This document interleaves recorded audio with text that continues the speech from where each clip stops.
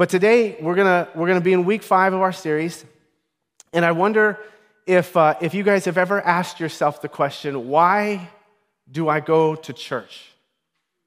Have you guys ever thought about that question for yourself? Why have I decided to be a part of the community like the one that I'm a part of today? What is the thing that compels me to organize my schedule, make sure that I come back early from vacation so that I'm a part of this local community of people who are somehow diverse but also connected to one another? And for some of us, the answer to that question is probably very different than the person sitting next to you. For some of you, this has always been a part of the rhythm of your life. Like your family grew up going to church, and so you were always in church, and it almost seems wrong to be not in church on a Sunday morning at 10 o'clock. And so it's just part of your habit, so you keep showing up. For others of you, you may feel like you are dragged here by a spouse. Okay, no elbowing anyone, no looking side to side, but some of you may feel like you are forced to be here, but that's why you're here. For others of you, maybe you just found community here. Maybe some of you like the music. No one ever talks about the preaching. Everybody talks about the music. I like Mark's music. But there's probably a bunch of different answers. God bless you. I know who that was. But the question is, why do we participate in a community like this? And so this morning, that's what we're going to talk a little bit about. And so to do that, we're going to be in the New Testament. And the New Testament is the second part of the Bible that talks about the life of Jesus, which has these 4 mini biographies of his life that we also refer to as the gospel accounts. But the other part of the New Testament talks about the development of the early church. And so you have these 4 mini biographies of Jesus' life. Attached to the last one that was written by a guy named Luke was actually another book called the Book of Acts. And the reason why it's called the Book of Acts is because it was a record of the activity of the early church, or the activity of the early disciples. And so it's called the Book of Acts. And so today we're going to read from Acts chapter 2. We'll pick up in verse 1. It says, "On the day of Pentecost, all the believers were meeting together in one place. And suddenly there was a sound from heaven like the roaring of a mighty windstorm, and it filled the house where they were sitting. Then what looked like flames of tongues of fire appeared and settled on each of them, and everyone present was filled with the Holy Spirit and began speaking in other languages as the Holy Spirit gave them this ability." Verse 7, "They were completely amazed. How can this be?" they exclaimed. "These people are from Galilee, and yet we hear them speaking in our own native language." And so we're being introduced to this moment. We have all these believers that were gathered together. There was a Jewish festival. And so there was people from all over the region of Galilee that came to Jerusalem to celebrate this Jewish feast. And if you remember, Acts is right after Jesus' life. And so this was not long after Jesus had been crucified. He'd risen from the dead, and then he had presented himself to several hundred of his followers. And part of Jesus' conversation with some of the early leaders after he had risen from the dead was he was kind of giving them a game plan for what to do next. And one of the things that he told them is he said, "Do not leave Jerusalem. Wait for the Holy Spirit before you engage in ministry." And so you had all these believers, it says, that were meeting together in one place at this Jewish festival. And then all of a sudden, there was this divine moment that happened in the midst of their gathering. And one of the ways that we know that this was really a divine moment is because Luke struggles to articulate what actually happened in that room that day. Notice that Luke doesn't say this is what happened. He says it was kind of like this. He says there was a sound so pervasive that it was like the roaring of thunder. He didn't say it was roaring thunder. He said it was like the roar of thunder. And then he says it was almost like there were these tongues of fire that appeared. He didn't say there were actual tongues of fire. He said it was like it. And so Luke is doing the best that he can to describe and articulate this moment by likening it to something else that they would have shared in another shared experience. But what's also interesting is that the only thing that is like this tangible experience for the people who were in the room that day is that somehow, miraculously, they were able to understand a language that they did not know. Now, I have been on Duolingo for several years now, And there are just handfuls of time where people say something to me in Spanish and I can actually make out what it says. But it kind of feels like that's what it would have felt like. When they say it, I'm like, I don't know what they're saying. But then all of a sudden I start, whoa, actually, they just said hello. Hola. Not hard. But somehow there was this miraculous moment, and they could understand this languages that were foreign to them. And then Luke tells us that this was all attributed to the fact that this was the coming of the Holy Spirit. It tells us they were all filled with the Holy Spirit. And that is the significance of Acts chapter 2, is that this was the moment in the church where the Holy Spirit filled the church and the church started. And so we asked the question, well, what is the church? The church is not a building. It is a group of people who have surrendered their life to Jesus. It is a group of people who committed to following the way of Jesus. And it was the moment that the church was unleashed to fulfill God's mission. This was always part of the plan. Look at what it says in Luke 24, verse 49. It says, "And now I will send the Holy Spirit, just as my Father promised. But stay here in the city until the Holy Spirit comes." And listen to this. He says, wait here until the Holy Spirit comes and fills you with the power from heaven. He tells them, wait for the power of the Holy Spirit. The word spirit in Hebrew is the word ruach, and it can be translated as breath, wind, or spirit, and it refers to God. Whenever it is used in this context, it refers to God's invisible power. About a month ago, if you guys were here for worship night, it was a crazy night.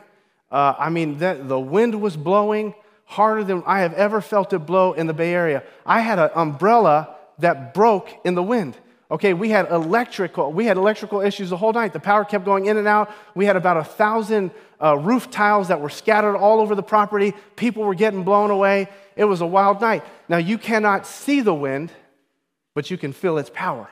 You can't see the wind, but you can feel its power. The Holy Spirit is God's invisible power that becomes part of the spiritual anatomy of anyone who has become a follower of Jesus.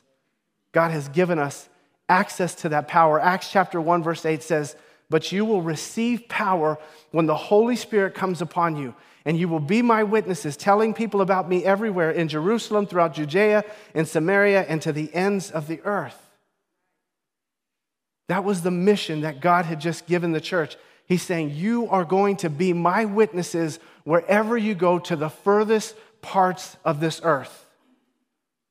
And so you ask yourselves, why did God tell the disciples to wait? He told them to wait because he knew that what he was asking them to do was an impossible task if they were trying to do it on their own. So he said, you got to wait for my power. And I think that sometimes, if you are a follower of Jesus and you've been in the game of faith for any amount of time, there are probably sometimes in your life, and I know this happens with me, when you're just looking at the news and you're scrolling through social media and you're hearing stories happening in the world, and you ask yourself, you almost feel like you are powerless to push back against some of the darkness in our world. But that could not be further from the truth. The Bible tells us that we are an empowered church. We are an empowered people, and it is not the power that comes from our own lives, but it is Holy Spirit, divine heaven power that we have access to. The Bible tells us that we are an empowered community and that Jesus didn't leave us. One time, actually not one time, but many times when I was coming up in college, I wrestled in college, and in my first few years, I didn't start, so I didn't get to travel with the team. And it was always interesting how different the dynamic was in practice when the starters were gone. And sometimes we would have coaches that were not like our main coaches, but they would come in and run practice. But I always remember how much I loved when a guy named Coach Pope came to practice. He grew up in the country. He was a farm boy. But the way that he would always start practice is that he would tell us like some kind of inspirational story. And he would get us all fired up, and we would be like ready to like tear each other's heads off. And practice was always fun when Coach Pope came. Whenever the regular coach left and Coach Pope came, he'd always inspired us. That's what happened with Jesus. Jesus left, but he didn't leave us alone. He gave us the Spirit, the Holy Spirit, to empower us to fulfill God's mission in the world. He unleashed the church into the world with the power of the Holy Spirit. And then this is what happens next. Verse 14. It says, then Peter stepped forward with the 11 other apostles, and he shouted to the crowd, listen carefully, all of you, fellow Jews and residents of Jerusalem. Make no mistake about this. These people are not drunk. Some people were accusing them of being drunk. As some of you are assuming, 9 o'clock in the morning is much too early for that. No, what you see was predicted long ago by the prophet Joel. Verse 17, it says, in the last days, God says, I will pour out my Spirit upon all people. Your sons and your daughters will prophesy. Your young men will see visions, and your old men will dream dreams. And in those days I will pour out my Spirit even on my servants, men and women alike, and they will prophesy. And I will cause wonders in the heavens above and signs on the earth below, blood and fire and clouds of smoke. The sun will become dark and the moon will turn blood red before that great and glorious day of the Lord arrives. But everyone who calls on the name of the Lord will be saved. Peter is saying that this was always part of the plan. That one, God would pour out his Spirit to empower his people to carry out his mission in the world. This was always part of God's strategy. It was a partnership with humanity. Look at what it says in Genesis chapter 1, verse 27. It says, God created mankind in his own image. In the image of God, he created them, male and female. He created them. God blessed them, and he said to them, be fruitful and increase in number, fill the earth and subdue it, rule over the fish in the sea and the birds in the sky, and over every living created thing, every living creature that moves on the earth. What this tells us is that God did not need us, but he wanted us. God has always envisioned partnering with humanity to fulfill his vision in this world. We just recently started up our Alpha group, which is part of our group system, and we're coming up on week 3 this next week. But I love the first week of Alpha because it's really, really simple. We watch a video, but at the end of the video, there's only one question. And the question is, if God were real and you had a chance to ask him anything, what would you ask him? And it's so powerful because you just get a sense of where people are coming at in terms of their relationship with God as they ask these questions. But this is one of the questions I would ask God. God, why humanity? Why would you choose to partner with such a broken group of people? A group of people who time and time again have let you down. Why would you entrust us? Why would you give us the privilege of participating in your story here on earth? And I'm not sure that the Bible completely answers the question, but it does show us God's pattern. Every time when God is given the opportunity to do it himself, he chooses to work through humanity in this world. God chooses to partner with us to carry out his vision in this world. Noah built the ark. He chose Abraham to start a nation. He used Deborah's life to lead Israel to victory. He called Esther to be queen, to save a nation. He used Moses to lead people through the Red Sea. Every single time, God chooses people to fulfill his mission on this earth. And I love that. Because God has always invited us into what he's doing. Has anyone ever been left out at a party? Am I the only one? I remember this one time. It was the worst experience. Come on, praise the Lord. I'm not alone in here. I remember this one time I was in Pop Warner football, and they do these parties at the end of the year. And someone thought that it would be great to gather all the kids together so that it wouldn't be hard for them to privately hand out invitations to a select few of those kids. And so they just started calling out the names of kids who were invited to the party, and I was at the top of the list, I imagined. Was cooler than my friend Sean, so I imagine, felt bad for him, wasn't getting invited to the party, but that's life. And one by then, they just called the name Bobby, Timmy, Jimmy, Bill, Zach, and I saw that the list of envelopes was getting thinner and thinner. And then they got to the last name, and they didn't call my name. And it was a sad day in the Tondo household. Didn't want to talk to anybody. Went home, went to my room. But it doesn't feel good to be left out, does it? The beauty about the God that we serve is that there has not been one moment He has wanted to leave you out of His story. There's never been one moment God thought we're going to do this without humanity. He has always invited us into the process. And all of us know that there is a difference from being an observer and being a participant, right? It's different to watch a game than to play in the game. It's different to watch a performance than to actually be performing. It is different to read a book than it is to write a book. And I'm not saying this, I do this myself, but when the Niners win, I say, we won. We didn't win. I didn't play. They played. They won. I watched, okay? And I'm a fan, but they won. God never intended for His people to be standing on the sidelines of the story or the mission that He's accomplishing in this world. And if we're being honest with ourselves, if we're being honest, that may be how some of us feel in life. We are just observers of what is happening in the spiritual realm.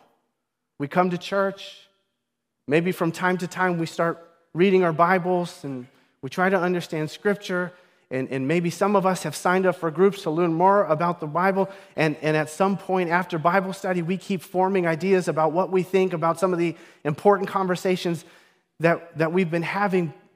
But for some of us, that's as far as it goes. That's the extent of our religious commitment in life, is that it is an intellectual exercise. And we just keep watching and observing what is happening, and all of this is good. But if that's as far as it goes when it comes to our relationship with God, that was never meant to be the plan. That was never the plan.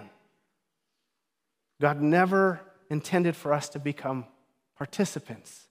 There was a rule in our old wrestling room, is that after you graduated, you could never just go to the room to watch practice. If you showed up, you had to bring your wrestling shoes and you had to practice. They didn't let people just observe. And so when I came up, there were 40-year-old, 50-year-old guys that were in there wrestling with some college kids. There was an expectation that to be a part of the experience, you had to participate in the experience. And that's true when it comes to faith. Look what Ephesians chapter 2, verse 10 tells us. He says, "For we are God's masterpiece. He created us anew in Christ Jesus, so we can do the good things He planned for us long ago." Do you see the structure of that statement? God did this so that we can do this. He renewed your heart. He redeemed your life. He restored the broken things in you, not so that you could sit in this comfortable little environment your whole life, but that we would go and do for others what someone did for us. That we would participate in the story of God in someone else's life. And for some of us, there's a disconnect. For some of us, we have heard stories about how God has done like miraculous things in people's life and all throughout human history. And we learn about these miracles that were performed all throughout the New Testament, and we think how cool it was for them, but we never expect to experience that type of thing in our own lives.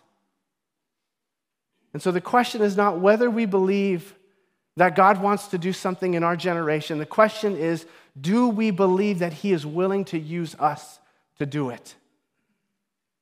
There was one time Jesus was speaking to a group of people, Matthew chapter 9, verse 35. It says, Jesus traveled through all the towns and villages of that area, teaching in the synagogues and announcing the good news about the kingdom. And He healed every kind of disease and illness. And when He saw the crowds, it says He had compassion on them because they were confused and helpless, like sheep without a shepherd. Verse 37, He said to His disciples, "The harvest is great, but the workers are few. So pray to the Lord who is in charge of the harvest. Ask Him to send more workers into His field." Jesus is saying that the mission is so vast and wide and large. The opportunity is endless. There just aren't enough people willing to participate in what God is willing to do in this world. I love church history. I love getting inspired by people who demonstrated great faith and like watching God show up in really miraculous ways. One of my favorite people in church history was a guy by the name of D.L. Moody. He was like the Billy Graham, if you know about Billy Graham. He was like the Billy Graham before Billy Graham. He was like an evangelist, a U.S. evangelist coming out of Chicago. He was around in like the 1850s, and he just had a heart for people to connect with God. And so he gave his life to it. One time he was at a conference and he was listening to the speaker, and the speaker asked the question, can you imagine what God would be willing to do with a life who completely gave their life for him? And D.L. Moody said, by God's grace, I'm determined to be that person. That God would use my life to help usher in the kingdom.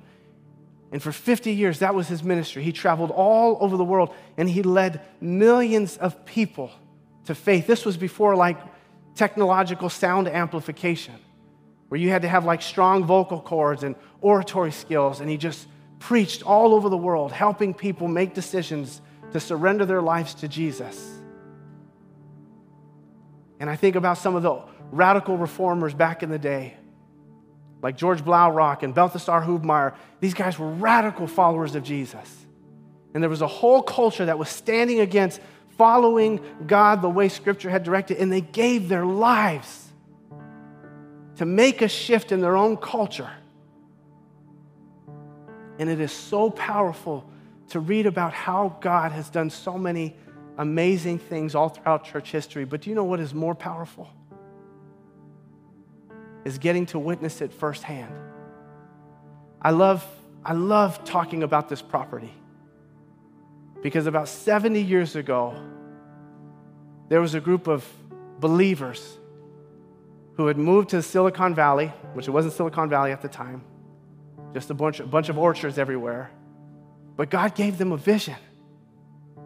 They said, what if God could use our resources and our faithfulness in this generation to set a foundation for what God may do for generations to come? And they worked and they sacrificed and they gave resources and they showed up to this property on the weekends and after work, and they built the first buildings on this property. They had a vision for what God could do with their life. And today we're the recipients of that blessing. But I love watching God show up in our own generation. I love how over the last 7 years, God has answered so many prayers of this church. I love that there have been so many people who have walked through the doors of this church and experienced genuine, authentic life transformation, not because the music was great or the preaching was great or the people were nice or the building was comfortable, but because God touched their life at the deepest level. And we've seen that year after year. One person after another putting their hand to the plow saying, God, I want to be a part of what you're doing in this community, in our small little corner of this city. Last week, we had a bunch of guys who stayed after service, and they got up on some dangerous ladders, and they used some drills, and they hung some paneling so that the sound quality in this room would be a little bit better. And last week, there were a bunch of people who served in our kids' ministry who were telling the next generation about how much God loves them and how valuable their lives are. And we had people showing up early at church this morning to get the baptism tank ready. And there are people who are still here today who for the last 7 years of this church have been serving week in and week out, part of the mission, living out the mission of God in our city so that we can do what God called us to do, to be witnesses in our world, to be a light in the darkness. And as much as I love reading about what God has done in the past, it is so much more exciting to see firsthand what God is doing in our generation. And this is part of what it looks like to participate with the movement of God in this world. It's to do that in your local church. But it's also to be a good neighbor. It's also to model forgiveness and reconciliation in your workplace. It's also to be a part of tearing down spiritual strongholds in our city. That is what God has called you to do. You are not a weak church. You are an empowered church. You have access to the power of heaven that God has given you. And sometimes when we're part of a community like this, we may have the thought that God couldn't use me. They're like, Daniel, you have no idea who I am. You have no idea what I have been through in my life. You have no idea the thoughts that I think and the things that I've done and the person that I have become. You have no idea who I am. How could you say that God could use me?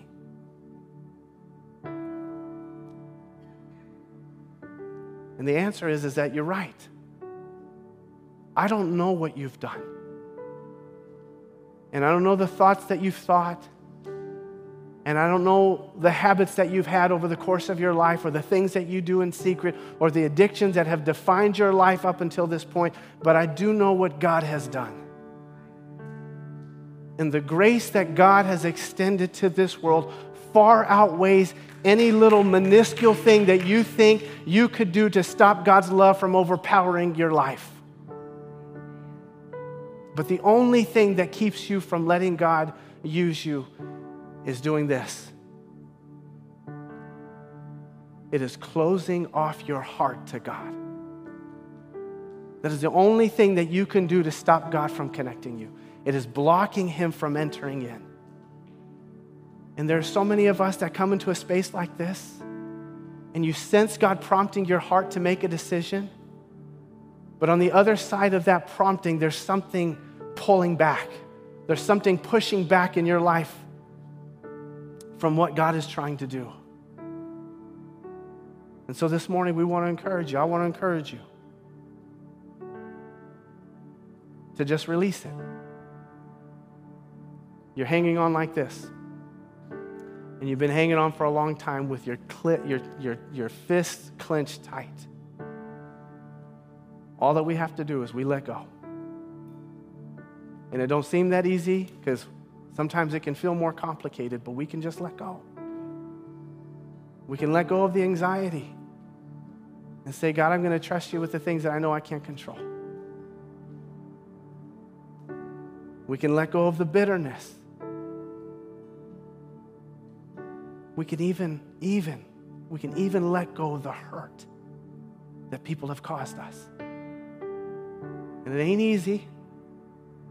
But that's why we bring it to God, because we need His divine power to give us the strength to do what only He can do in us. And so this morning, I want to give us the chance to step into that moment.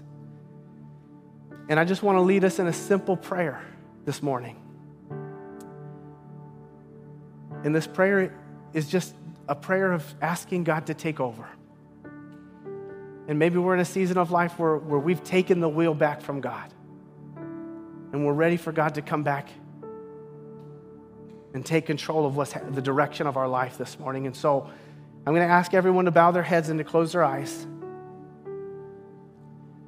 And this morning, if you need a fresh start, I want you to pray this prayer after me in your hearts. Dear God, thank you for your love. Thank you for your mercy and for your grace. God, thank you for loving me with an unconditional love. Thank you for showing me all throughout Scripture, God, your faithfulness to me. God, today I need a fresh start. Today I need a new beginning, Lord. You know that I've been caught up in some things that have no part of being in my life. And I'm ready to see you work in a fresh way. And this morning I want to recommit my life to you. I want to recommit my heart and my patterns of thinking to you again. God, I'm ready for a new day. I'm ready for a clean heart. I'm ready for a restored spirit. I pray all this in Jesus' name. Amen.